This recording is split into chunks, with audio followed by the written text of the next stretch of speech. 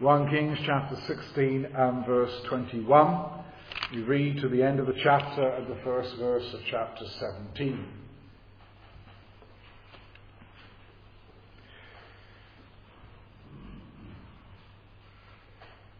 Let's hear the word of God. Then the people of Israel were divided into two parts. Half of the people followed Tibni, the son of Ginath, to make him king, and half followed Omri. But the people who followed Omri prevailed over the people who followed Tibni, the son of Ginath. So Tibni died, and Omri reigned. In the 31st year of Asa, king of Judah, Omri became king over Israel and reigned 12 years. 6 years he reigned in Tirzah. And he bought the hill of Samaria from Shemer for 2 talents of silver. Then he built on the hill and called the name of the city which he built Samaria, after the name of Shemer, owner of the hill. Omri did evil in the eyes of the Lord, and did worse than all who were before him. For he walked in all the ways of Jeroboam the son of Nebat, and in his sin by which he made Israel sin, provoking the Lord God of Israel to anger with their idols. Now the rest of the acts of Omri which he did, and the might that he showed, are they not written in the book of the Chronicles of the kings of Israel? So Omri rested with his fathers and was buried in Samaria. Then Ahab his son reigned in his place. In the 38th year of Asa, king of Judah, Ahab the son of Omri became king over Israel. And Ahab the son of Omri reigned over Israel in Samaria 22 years. Now Ahab the son of Omri did evil in the sight of the Lord more than all who were before him.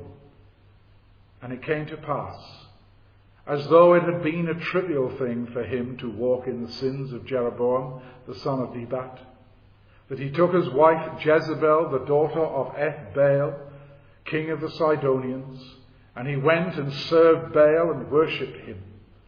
And he set up an altar for Baal in the temple of Baal, which he had built in Samaria. And Ahab made a wooden image. Ahab did more to provoke the Lord God of Israel to anger than all the kings of Israel who were before him. In his days, Hiel of Bethel built Jericho. He laid its foundation with Abiram his firstborn, and with his youngest son Segub he set up its gates, according to the word of the Lord, which he had spoken through Joshua the son of Nun. And Elijah the Tishbite of the inhabitants of Gilead said to Ahab, As the Lord God of Israel lives, before whom I stand, there shall not be dew nor rain these years, except at my word.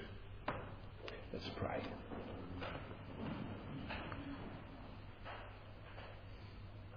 Lord, again we beseech you to open up the word of God to us.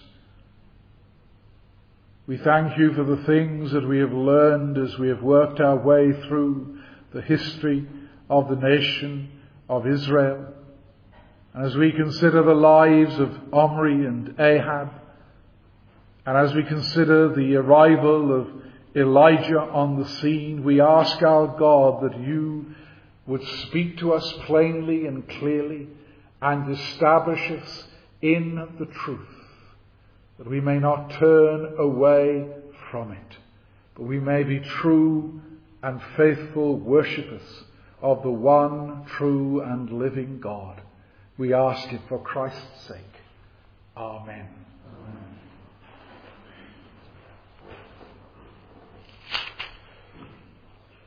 The nation of Israel, the 10 tribes, their life is disintegrating rapidly. All the time there is only one king in the southern kingdom, Asa, who is of the Davidic line. He reigned for 40 odd years. Israel has already had 4 kings, and now there are another 2, Omri and his son Ahab. Idolatry is established. When Jeroboam built the golden bulls in Dan and Bethel, violence and bloodshed is now characteristic.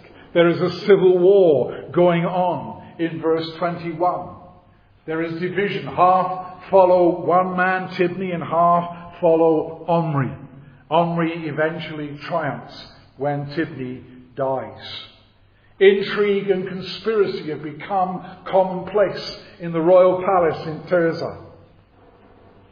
And with the death of Zimri, who only reigned for 7 years, you remember how the palace went up in flames because Zimri committed suicide and set fire to the royal house there in Tirzah. We begin to ask ourselves, can the situation get any worse? And the answer to that is, yes it can, and it does. And then we ask another question, well, why doesn't God intervene? Has he finished with this people? Has he had enough of this people? They've provoked him enough and long enough with their idolatry. But it does get worse. Sin reaches new depths. Apostasy and false religion take on new dimensions. Contempt and disregard for the Word of God is openly expressed. One commentator says that it looks, with the arrival of Ahab, as if Antichrist has arrived ahead of time. So desperate is the situation. And where is God? Is he involved? Oh yes. The sudden arrival of Elijah and the startling message that he brings recorded at the beginning of chapter 17, which I am persuaded is a false chapter division. It belongs to what has gone before. God is involved. And although there are new depths to sin, God is involved more than ever, because we now begin the ministries of two men, two prophets, Elijah and Elisha. And it is interesting because the remaining chapters of 1 Kings and the first 12 chapters of 2 Kings are taken up with Elijah and Elisha. And that is a span of about 80 years out of the total of 450 years that cover the period that we are looking at in 1 and 2 Kings. So a third, roughly, and these are only rough figures, but a third of the history of the people of Israel and Judah is found here in these chapters. And as if God by his Spirit parts here and focuses our attention upon Elijah and Elisha. I want to look with you at Omri, at Ahab and Elijah.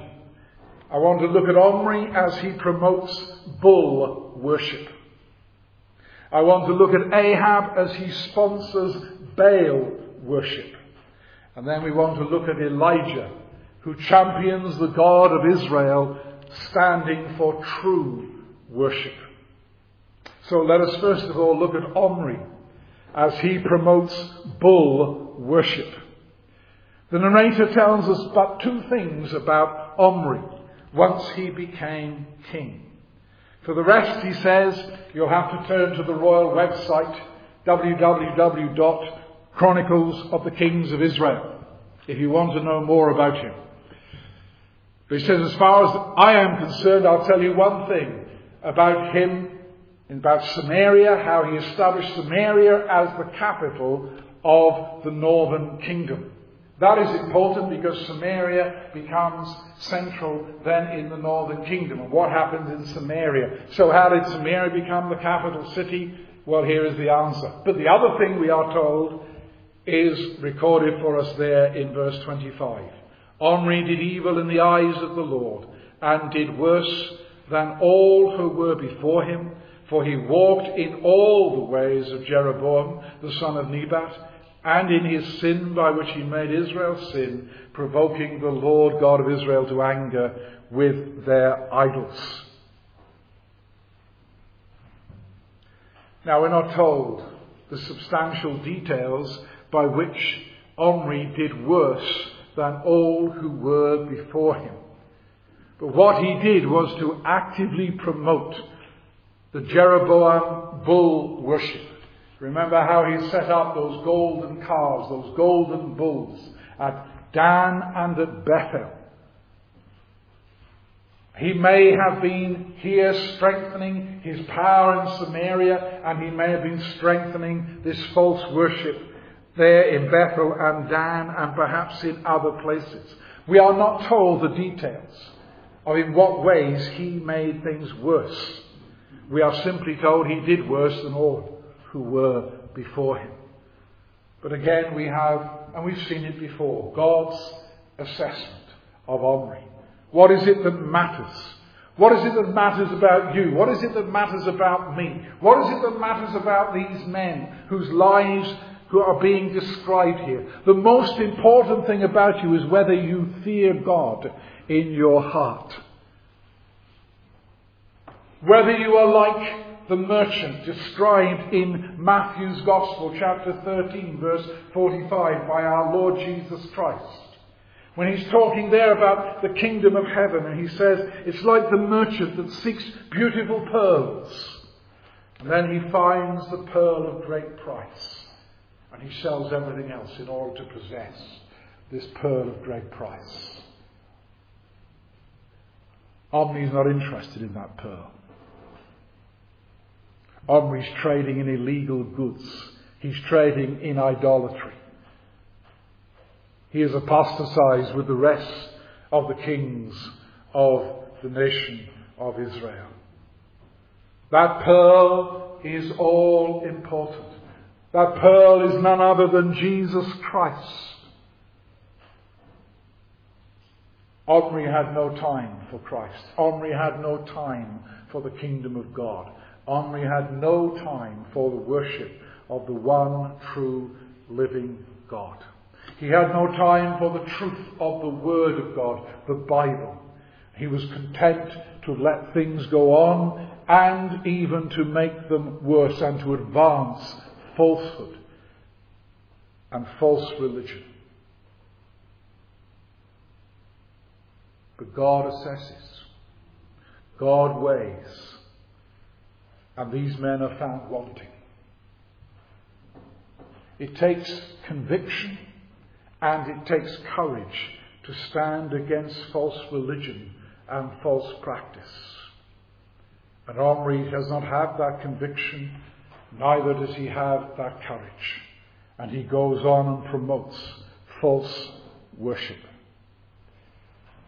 But if Omri did worse than all those who were before him, we read in chapter 16 and verse 30 about his son Ahab. The son of Omri did evil in the sight of the Lord more than all who were before him. He not only did evil, but he outsinned his son, his father Omri, and he outsinned Jeroboam. And you say, well, Jeroboam was bad enough. How much worse can it get? Remember how Jeroboam progressively and deliberately put the word of God behind his back. And yet, Omri was worse than him, and now Ahab is worse than Jeroboam and Omri. Secondly, then, we come to Ahab, who sponsors Baal worship. Ahab's reign is 22 years long. And Ahab introduced a new age. There is a new road. There is a new direction.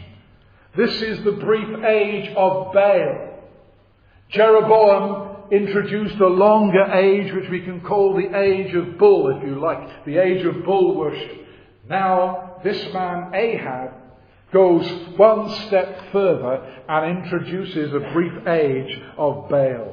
And the Spirit of God tells us 4 things that happened during the reign of Ahab. These again are the things that are important as Ahab's life is introduced to us. And the whole spirit of this man is dominated by Baal and by Baal worship. Firstly, we are told in verse 31 that in introducing Baal, he trivialized the sin of Jeroboam. Oh, it's nothing. He poo-pooed it. It's nothing of any consequence. And that is a clear indication of Ahab's spiritual deadness, his blindness, his ignorance and his apathy. There is no fear of God in this man's heart. He doesn't take into account the previous judgments of God. He doesn't take into account the words of the prophets. The last 50 or 60 years seemingly count for nothing. Maybe Ahab checked the royal websites of his predecessors, but he was not listening to the prophets. He was not listening to God in any way, shape or form. And that's a terrible state to be in. And it's the state our nation is in, by and large. Not listening to God, not aware of sin, and regarding sin as nothing. Some just shrug your shoulders and say, well, that's the way it is. That's what Ahab did. When he looked at what Jeroboam introduced, he just shrugged his shoulders. It's okay. Not a problem. He trivialized it. Is it any wonder then that he went a step further and sponsored and stirred up Baal and introduced Baal worship? First of all, we find that he married a foreign wife, Jezebel, the daughter of Eth-Baal. Baal is the god of the Sidonians. Eth-Baal means Baal is alive. And Ahab made sure that Baal was alive, as it were, in the nation of the people of God, Israel. And we know what Jezebel was like. She was not just a casual worshipper of Baal. She was a fanatic. She was a zealot. She was a devotee of evil and idolatry. A passionate evangelist for Baal. And Ahab marries her. And subsequent accounts tell us that she had a very strong influence over her husband. And then thirdly, we are told that spurred on by his wife, but it was his responsibility. Ahab went and served Baal and worshipped him. The end of verse 31. And he set up an altar for Baal in the temple of Baal, which he built in Samaria. Samaria became a Baal worshipping place. And then we're told in verse 33, he set up an Asherah pole. That is a wooden image. That is a female Canaanite goddess. Baal is enthroned then in Samaria. Here is a bastard religion devoted to it. If the age of bulls, says one of the commentators, was like drinking polluted water, then the age of Baal was like drinking raw sewage. That's the violence that has been introduced into Samaria by Ahab. Is it any wonder then that we read of God's assessment in verse 33 that Ahab did more to provoke the Lord God of Israel to anger than all the kings of Israel who were before him? Ahab takes idolatry and sin to a new level, a new low level of degradation. And to show how that affected the life of the nation, there is one more event that typified the age of Baal. It is spread out over a few years, but it is only summarized in one verse, in verse 34. Here is an open defiance and contempt for God's word. Hiel of Bethel. Bethel. That was where Jeroboam introduced his golden calves. And this man comes under the curse pronounced by Joshua many years before. Most commentators say that when it says in his days, that it is in Ahab's days. Hiel of Bethel built Jericho and laid its foundations and then completed its gates, that he would have done that only with Ahab's permission and full approval. What had happened was this, that many years before all this happened, Joshua had pronounced a curse with regard to Jericho. Jericho, remember, was the first Canaanite city that was conquered by Israel when they came out of Egypt through the wilderness and came into the promised land. Jericho was the first city to be destroyed with all its abominable practices. Remember how they marched around the city and the walls fell down on the seventh day. But with the resurrection of Baal worship, there is the resurrection of Jericho. But in Joshua chapter 6 and verse 26, Joshua had said, "Cursed be the man before the Lord who rises up and builds this city Jericho. He shall lay the foundation with his firstborn, and with his youngest he shall set up its gates." And the narrator simply says, he laid its foundation with Abiram his firstborn, and with his youngest son Segub he set up its gates, according to the word of the Lord which he had spoken through Joshua, the son of Nun. The graves of Abiram and Segub are testimony to the truth of God's word. You may say, well, didn't someone get the message when the firstborn son died? No. Did they get the message when the second son died? No. This is the state of the nation. This is the consequence of false worship introduced by Jeroboam, the bull worship. This is the consequence of the worship now introduced by Ahab, Baal worship. And the narrator tells us and indicates for us the contempt that God's word was held in. But it happened to Hiel just as God said. The total disregard for God and for his word. But let us remind ourselves in the light of what we see here that no one can rewrite God's word. Hiel of Bethel, the curse falls upon him and upon his family. And yet people today think nothing of flying in the face of God's word. God's word says, you shall not commit adultery. And what do people do? They shrug their shoulders and say, well, everybody does it. So it can't be wrong, can it? But can you rewrite the commandments of God?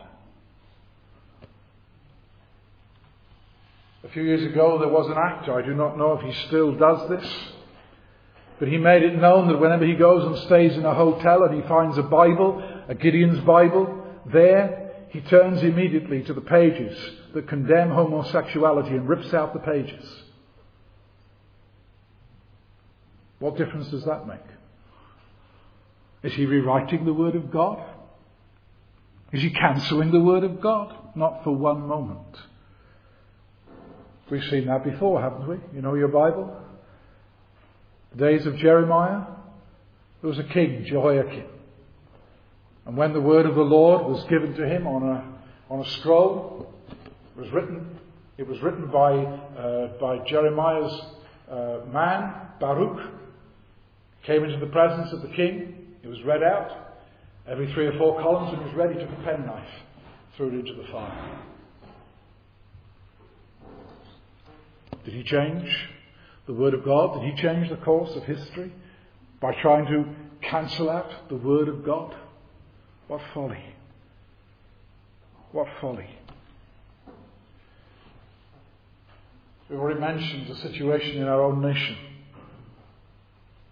You may think, well, it can't get much worse in the United Kingdom than things really are. The cultural decadence, the declining standards, even affecting children. There was a report this week saying that primary school children and their parents are suffering from deep anxiety about modern life. They don't feel safe. They don't feel settled. And consumerism and individualism and materialism were blamed for the unsettled nature, the suffering, the deep anxiety that is affecting even young children in primary schools. We look around and we see that successive governments and prime ministers are powerless to actually stop crime, pornography, murder, violence, and the general godlessness that permeates our society. Can it get worse? Yes, it can. And it may yet do. It did in Omri's day, and it did certainly in Ahab's day. Perhaps you recall the words of Christ to the church in Pergamos in Revelation 2 and verse 13. I know your works, and I know where you dwell, where Satan's throne is. And Satan's throne had been established in Samaria. But it did not alter the truth of God or the truth of his word. In Pergamos, Antipas was martyred. Some of the prophets of the Lord were endangered and were slaughtered by Jezebel. You remember how Elijah later on said, Lord, I'm the only one left. But see, God says to us, I know where you dwell.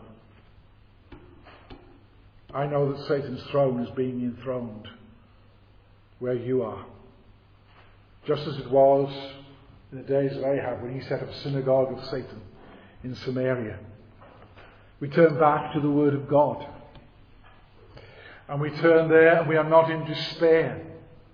Because God, though he has not been seemingly active up to this point in the reign of Omri or in the beginning of Ahab, he is not standing there as it were idle.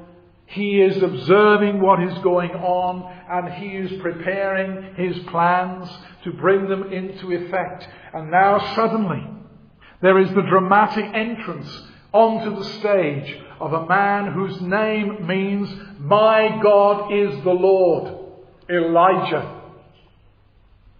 You may think, well, has God left it too late? Why has he taken so long? Omri and Ahab have lived longer and been kings on their thrones for longer than some of their predecessors. And there's a reason for that. Sin sometimes must be seen in its full colours before God acts. It was so in the days of Noah. It was certainly true in the days of Abraham, when God said to Abraham, the iniquity of the Amorites is not yet complete, Genesis 15:16. And therefore you will not go into the land to possess the land and dispossess the nations until the iniquity of the Amorites is fulfilled, is complete. You can see it for what it is. And then you see God's justice and God's power is vindicated.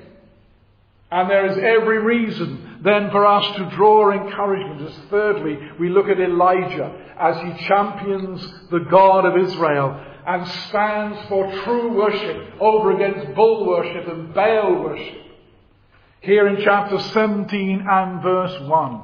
As Israel goes on in the sin of Jeroboam, now the sin of Ahab and the worship of Baal, here is the sudden, unexpected, dramatic appearance of a prophet, of the one true and living God. He does not have much to say, but what he says is plain and pointed. You remember a few reigns ago how Jeroboam's wife had the shock of her life. She went in disguise to Ahijah the prophet. And Ahijah was getting old and he was blind. And in she walks thinking she's fooled him. Come in, wife of Jeroboam. I wouldn't want to have been in Ahab's shoes the days Elijah walked into Samaria and said to Ahab, as the Lord God of Israel lives before whom I stand, there shall not be dew nor rain these years except at my word. You, Ahab, you have introduced this Baal worship. You have spurned the living God. You've shown contempt. You've shown ignorance of God. And here this man appears, Elijah the Tishbite. No court dress, no polished words. And he begins with a sworn oath, as the Lord God of Israel lives. You're devoted to bull worship, to Baal worship. I come to you in the name of the living God. Did Ahab begin to tremble at his knees?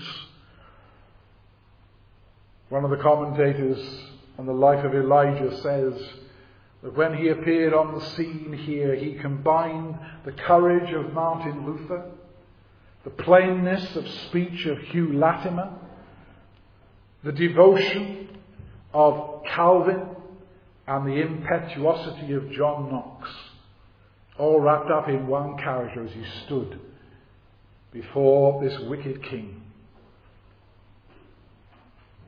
Now, when he said, as the Lord God of Israel lives, he was speaking as a servant of the living God. To many in Elijah's day, these would have been vain words, taking the name of God in vain.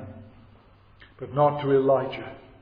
He confronts this false Baal worshipper with the living God. You who repudiate the living God, you who hold him in contempt, as the Lord God of Israel lives. And I would suggest he strikes terror into the heart of Ahab. He says, I stand before this God. And I am telling you, Ahab, there will be neither dew nor rain these years except at my word. This God is not far removed. He's not forgotten Israel, Ahab. He's not far away. He's not taking no interest as you think, and you go on in your false worship. I am in your presence. But I stand before you, Ahab, as a spokesman of the living God. I am here by his command. I am protected by him. You cannot stand against him, Ahab. No dew or rain in these years, according to my word. Ahab will feel the full force of divine judgment. And so will everyone in the nation of Israel. Because the land depends upon the rain and the dew for their food, for the growing of their crops. God will withhold the rain. God will withhold the dew. Drought and famine will certainly follow. And all of that, although it is not recorded here, but if we are expected to know our Bibles well enough to say, wait a moment, that is precisely what God said would happen in the days of Moses. When Moses gave the word of the Lord to the people of God. In Deuteronomy and Leviticus we read on a number of occasions that drought will be the result of disobedience and idolatry. Deuteronomy 11, 16 and 17. Or Deuteronomy 28:23. God said, you go this way of idolatry, then the heavens over your head will be as bronze and the earth under your feet as iron. This is divine intervention. This is divine judgment. Now you must face God in judgment, Ahab, because you have provoked him to anger. The time for accounting has come. The curses of the covenant are going to come upon you and upon this nation. But in these words of Ahab, in these words of Elijah to Ahab, there is something more than meets the eye. Palestine is a land that experiences what is called the Mediterranean kind of climate, where you get warm, wet winters, and the rains at the beginning and the end of the winter, and then hot, dry summers. Baal is the Canaanite storm god, the god of the rains, the god responsible in the eyes of those who worship him for the fertility of the land. This is more than just a curse upon the nation. This is a judgment upon the gods whom they have introduced into the nation and saying, these are your gods, in the same way that God judged the gods of Egypt. Now he is in judgment, not only upon Ahab and the nation, but upon the gods they have introduced, upon the Baals. Life and death were seen to be in the hands of Baal.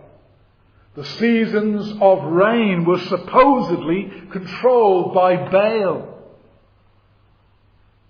There's an ancient text. It's a poem, but it doesn't rhyme like some poetry does, where Baal's power over the rain and the waters is described. 7 years shall Baal fail. 8, the rider of the clouds, there shall be no dew, no rain, no surging of the 2 depths, nor the goodness of Baal's voice. These were the kinds of things that people believed.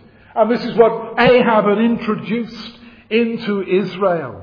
And in the annual crop cycle, when they would grow their crops during the wet season, and then harvest them at the beginning of the summer, the hot summer. The notion was, the idea was that when the vegetation then ceased to grow, Baal died.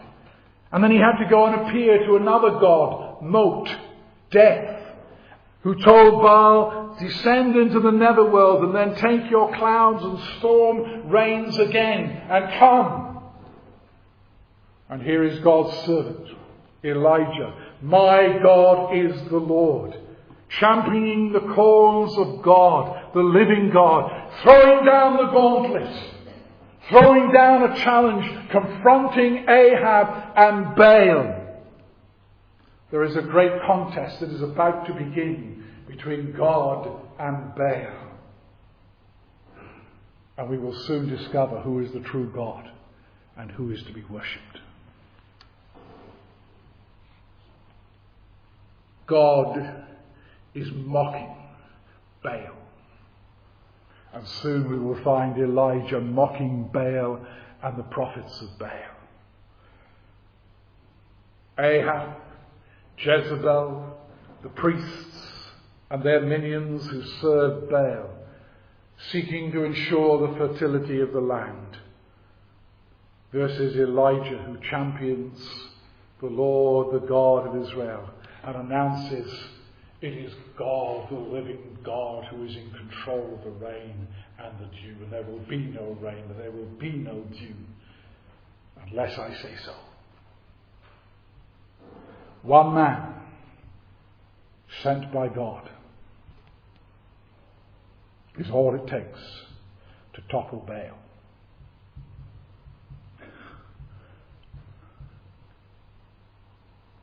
How bad can it get? Pretty bad. Very bad. One God, one man sent by God is God's answer. What is the principal lesson then that we learn? I believe there is a word of instruction and a word of comfort here. Because when we look at the world around us, when we look at Western Europe, when we look at our own nation, and we see that disintegration, we have our fears, we have our concerns for God's cause, we have our concerns for the Church of Christ. When we hear of those who have been murdered and cut down for serving Christ, we have our cares and we have our concerns. This passage of Scripture gives us courage.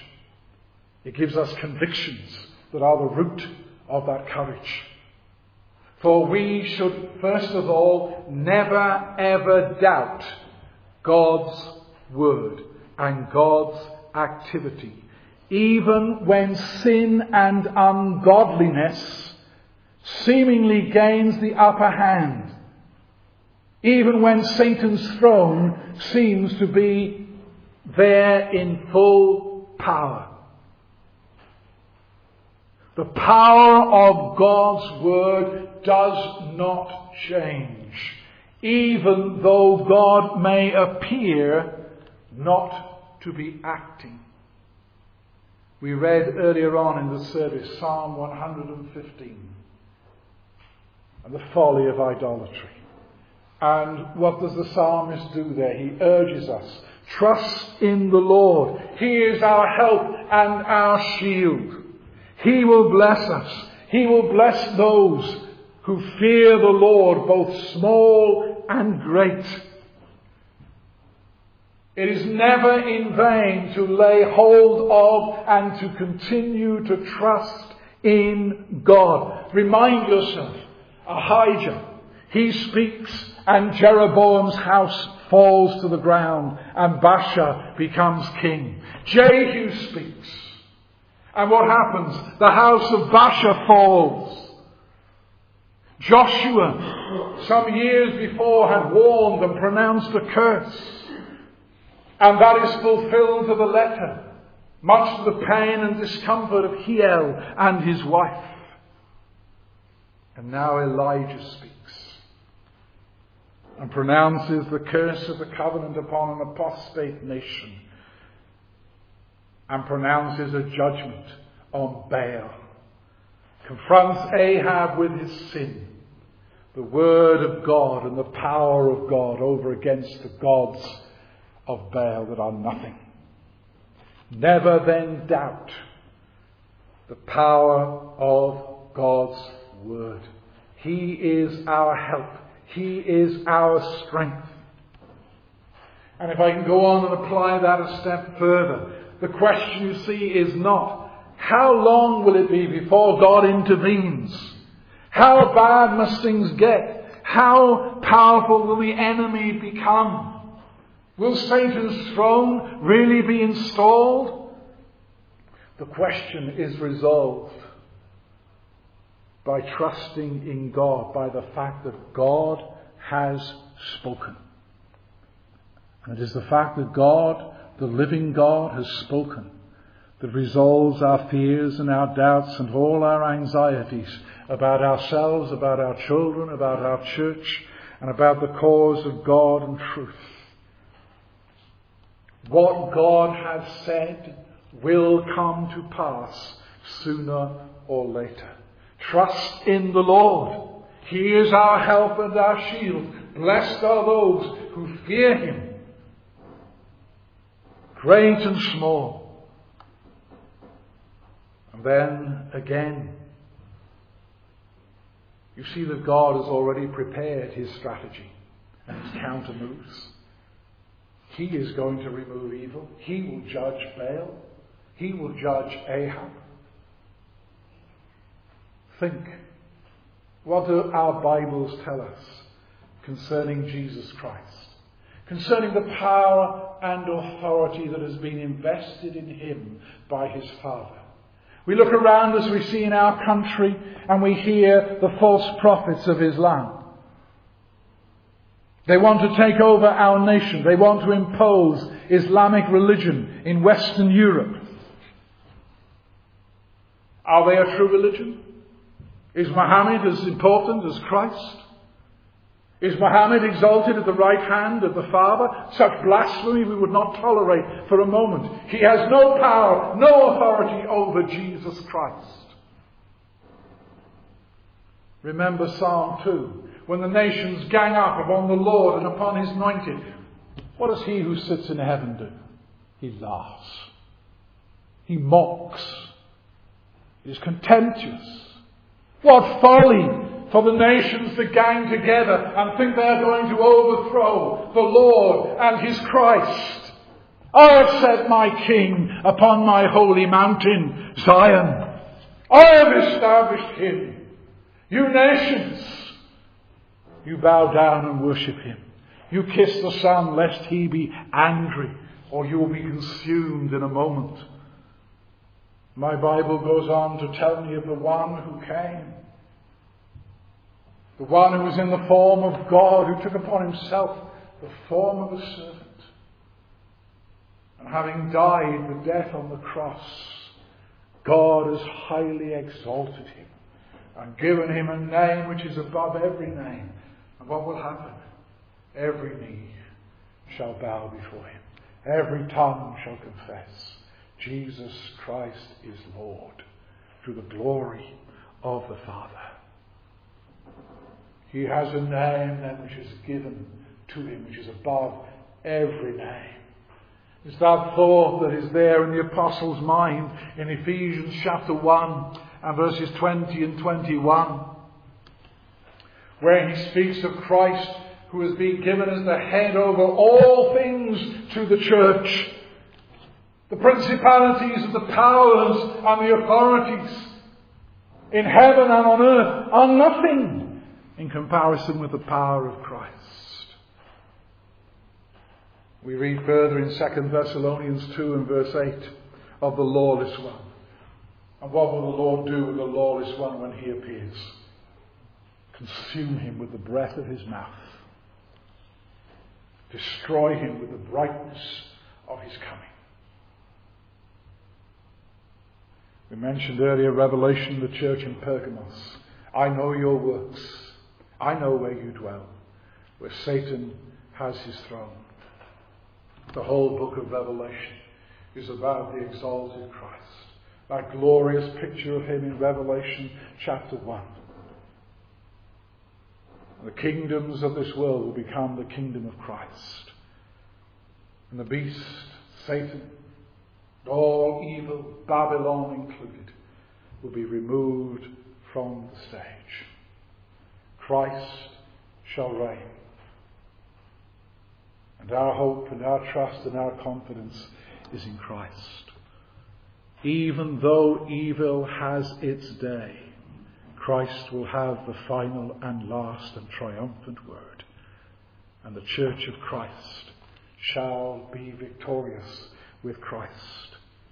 Evil cannot cancel out God.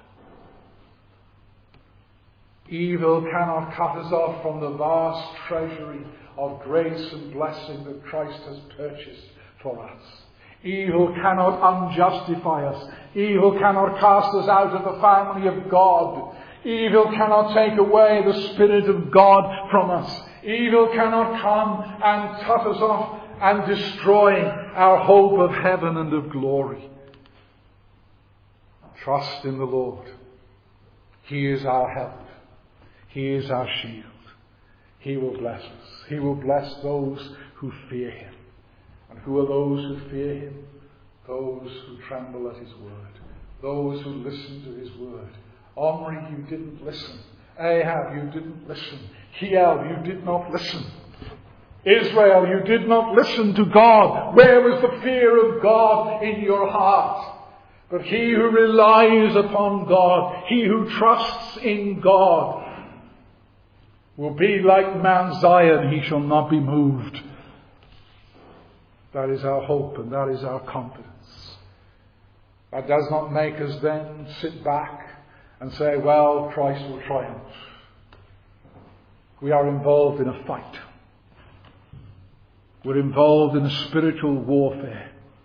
Elijah is a model. He is a prophet of God, true. But he comes to fight. He comes and he shows himself to be a man of great conviction. A man of courage. A man who is convinced that there is one true living God and all other things are false. All other gods are false.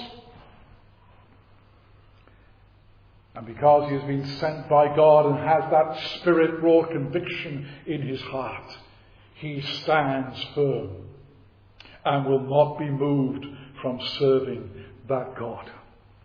And that's the same courage, the same conviction that will steel us and enable us to serve God faithfully in this day and age. It comes from trusting in this God. It comes from knowing this God. It comes from trembling at his word. It comes from fearing him. Oh, may God give us the spirit of Elijah, that we may serve our God faithfully in this day of great wickedness. Amen. Lord, we plead that by your Holy Spirit you would make us men and women full of conviction, full of courage, that we may, like Elijah, serve you faithfully in this wicked generation in which we live. O our God, have mercy upon our nation. Have mercy upon your church. Grant, O God, that we will not turn aside to falsehood, to error, but that our hope and our trust may be in you, the living God, that you will be our help, you will be our shield, and that we will fear you all the days of our life. To that end we cry out, O God, unto you. Have mercy upon us, we pray. Be gracious to us and strengthen us for Christ's sake. Amen. Amen.